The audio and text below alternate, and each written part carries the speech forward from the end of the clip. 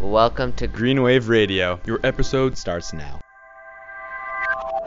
Hi, you're listening to Green Wave Radio. I'm Hayden Kim. As we approach the end of the year, it is about time for a mid-school year update from Father Michael on the state of Delbarton and what lies in store for 2021. There are a lot of exciting changes next year, and there is a lot to get to. Here's Headmaster Father Michael. So I'm Father Michael Tidd. I continue to be the headmaster here at Delbarton. I'm now 2.5 years into the job, so it's kind of hard to believe it's been that long. So I've been a regular guest on this program, so I'm very happy to be back with Hayden and ready to answer your questions. My first question is, what are some of the biggest obstacles this first half of the year, and why? I think the biggest thing has just been unpredictability.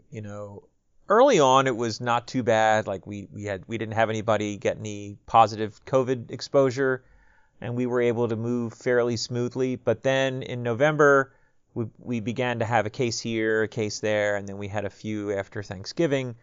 And of course, that combined with changes in what's coming from the state, what we're allowed to do, not allowed to do, particularly with athletics. It's the unpredictability of it that I think tires people out. Like you put all this effort into planning the fall sports season.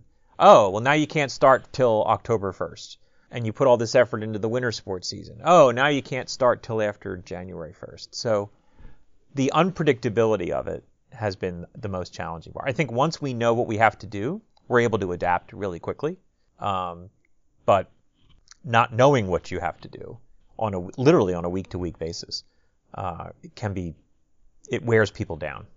It gets people discouraged. But overall, I think we've handled this really, really well. The fact that we've been here, we're into our 16th week of school. That's not an accident. And in person, and we had a fall sports season, and we did really well, and we're going to have a winter sports season, and now the vaccines are here. They're not just on the horizon; they're here, and they're going to get to us soon, and within a couple of months. So I think by the time, if we have another conversation like this in May, I think we'll be in an even better position than we are now. What are some of the projected changes, either on the schedule or not, that are coming in the next half of the year, either after break, as soon as the new year hits? Well, the only thing right now is, as you already know, is that 2-week virtual period, so people can travel over Christmas. Other than that, we're going to be in school every day, like we normally would be. So we don't anticipate, we don't know for sure, but we don't plan on having any other changes other than what's in the calendar already. You've already voiced your optimism for the next coming half of the year. Are there any concerns you may have? A lot of things are pointing in a really great direction. Like, we have our largest number of applicants for 9th grade in the history of the school. We had 340 kids apply for the 9th grade. We only are going to admit 135 because not everybody comes. So we only need to fill 108 seats, and we're going to be rejecting over 200 kids. It's disappointing because they're evidently, from what the interviewers tell me, they're great kids, and we probably could fill the class twice and still have awesome kids, but we only have so much room. So that's really good. We're about to move into this building. If you think about it, 3 months from now is when we come back from spring break. 3 months from now, from the day we're talking right now, December 15th, we will be moving into this building. And that's an amazing thing. So it's going to, create all these wonderful new spaces, new ways for you to use your time and really make the most of your time here on campus. And it's also just a beautiful building. I think it's going to make the experience here even more attractive from a physical beauty point of view, as much as the practical how to get work done effectively. The building's finally symmetrical. Mm-hmm. It does create a harmony, a symmetry between the science building and the new building, St. Benedict Hall. With the new building, how are you guys going to transition offices, classrooms? How are things being shifted around? So that's a great question. So you may have seen the Courier article about that Matt Pasco did. And basically, what we're going to do is all of the day-to-day activities in Old Main, college guidance, the 3 classes that meet there are going to come out. There are 3 new classrooms in this building. So at least in March, it'll be those classes that will move over here. All of the guidance offices will empty out. So where Mr. Semino, Mr. Kovacek, Mrs. Gleason, and Mr. Cocazello are, they will move into the new guidance center.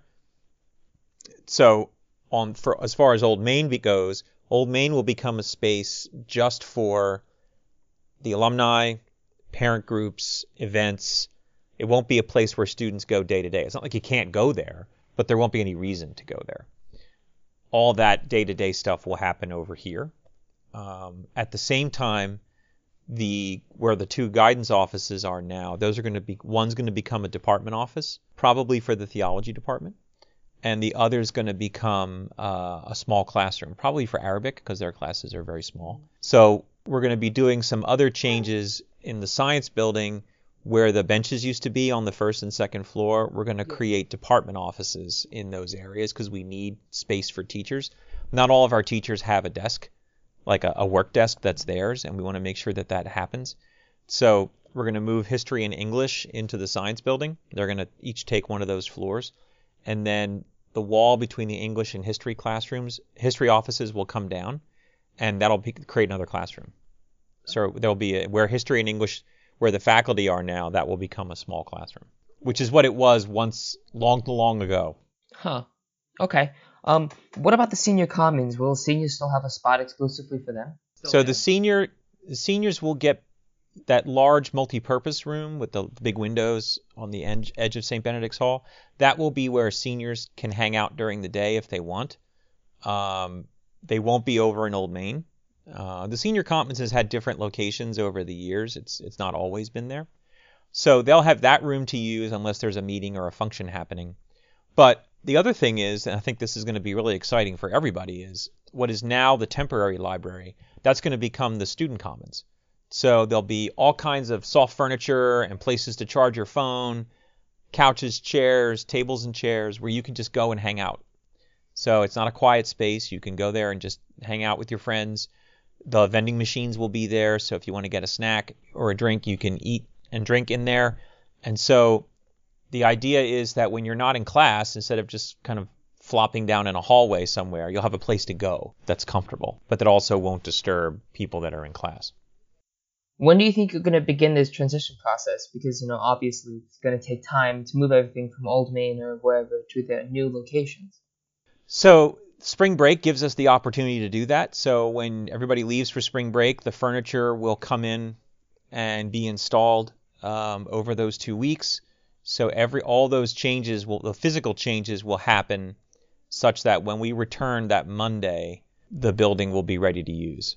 And so all the new spaces will have their new furniture in it.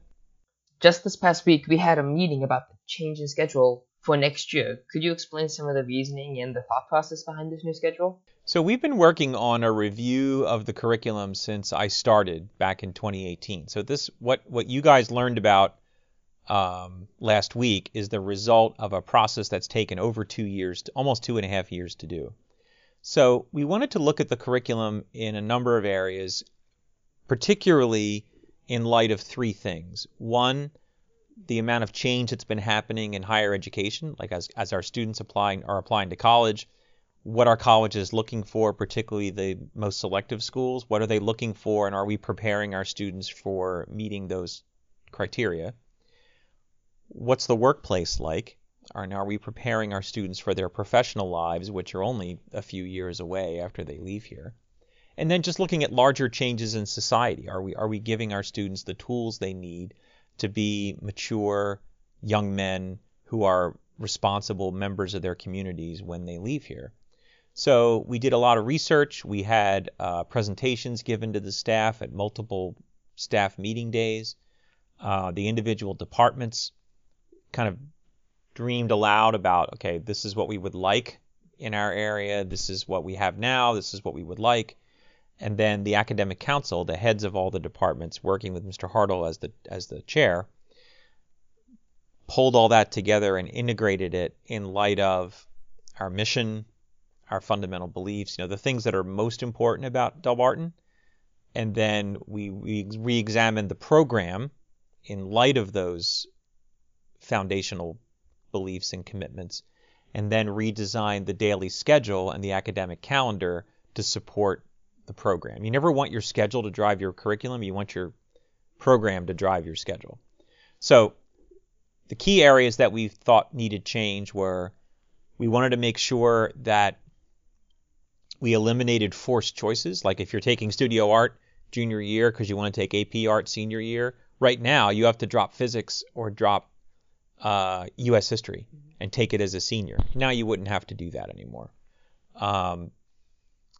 We wanted to eliminate those bottlenecks. We wanted to give particularly juniors and seniors much more choice in designing a program that really reflects your interests, which is what you're going to be doing when you go to college, at least to some extent. And before, our current system doesn't give you very much room for that. Like you can't take 2 sciences when you're a senior. You can't really take 2 history courses. Areas that you might be really interested in, there's just no room to explore them in any depth.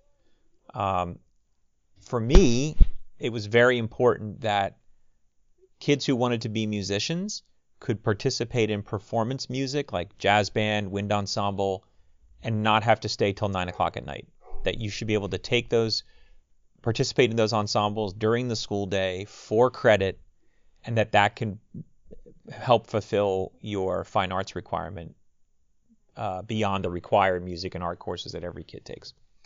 So it's designed to give particularly seniors, but even juniors to some extent, much more freedom of choice in what you study. We also wanted to make theology to give it as much time in the students' program as the other courses that we had to reflect its proper place in our program.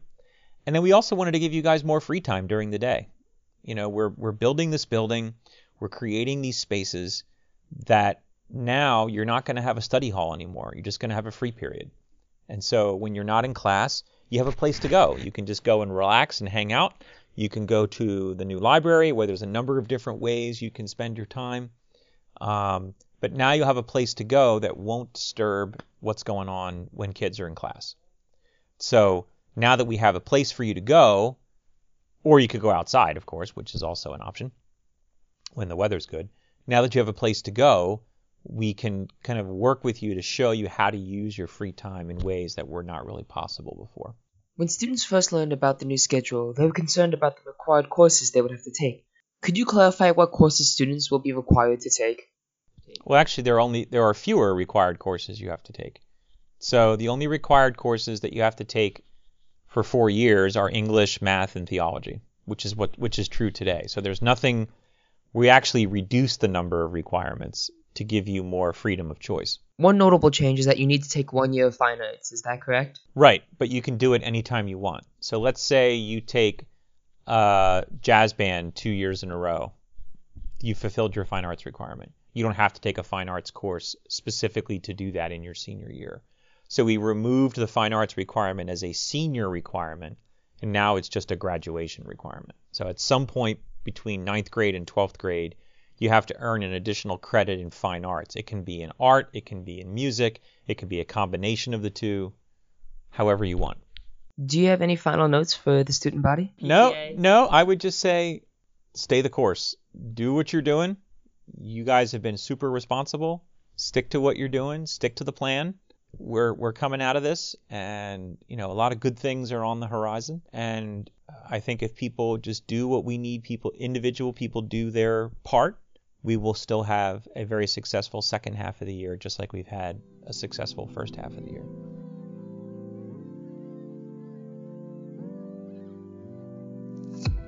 That was Father Michael. As we move past the tumultuous 2020 year, we look forward to 2021 with optimism. Good news is on the horizon. Vaccines are being produced and distributed, and life is slowly returning to normal, albeit a new kind of normal. I hope that everyone stays healthy, stays safe, and has a very happy holidays. I'm Hayden Kim, and thank you for listening.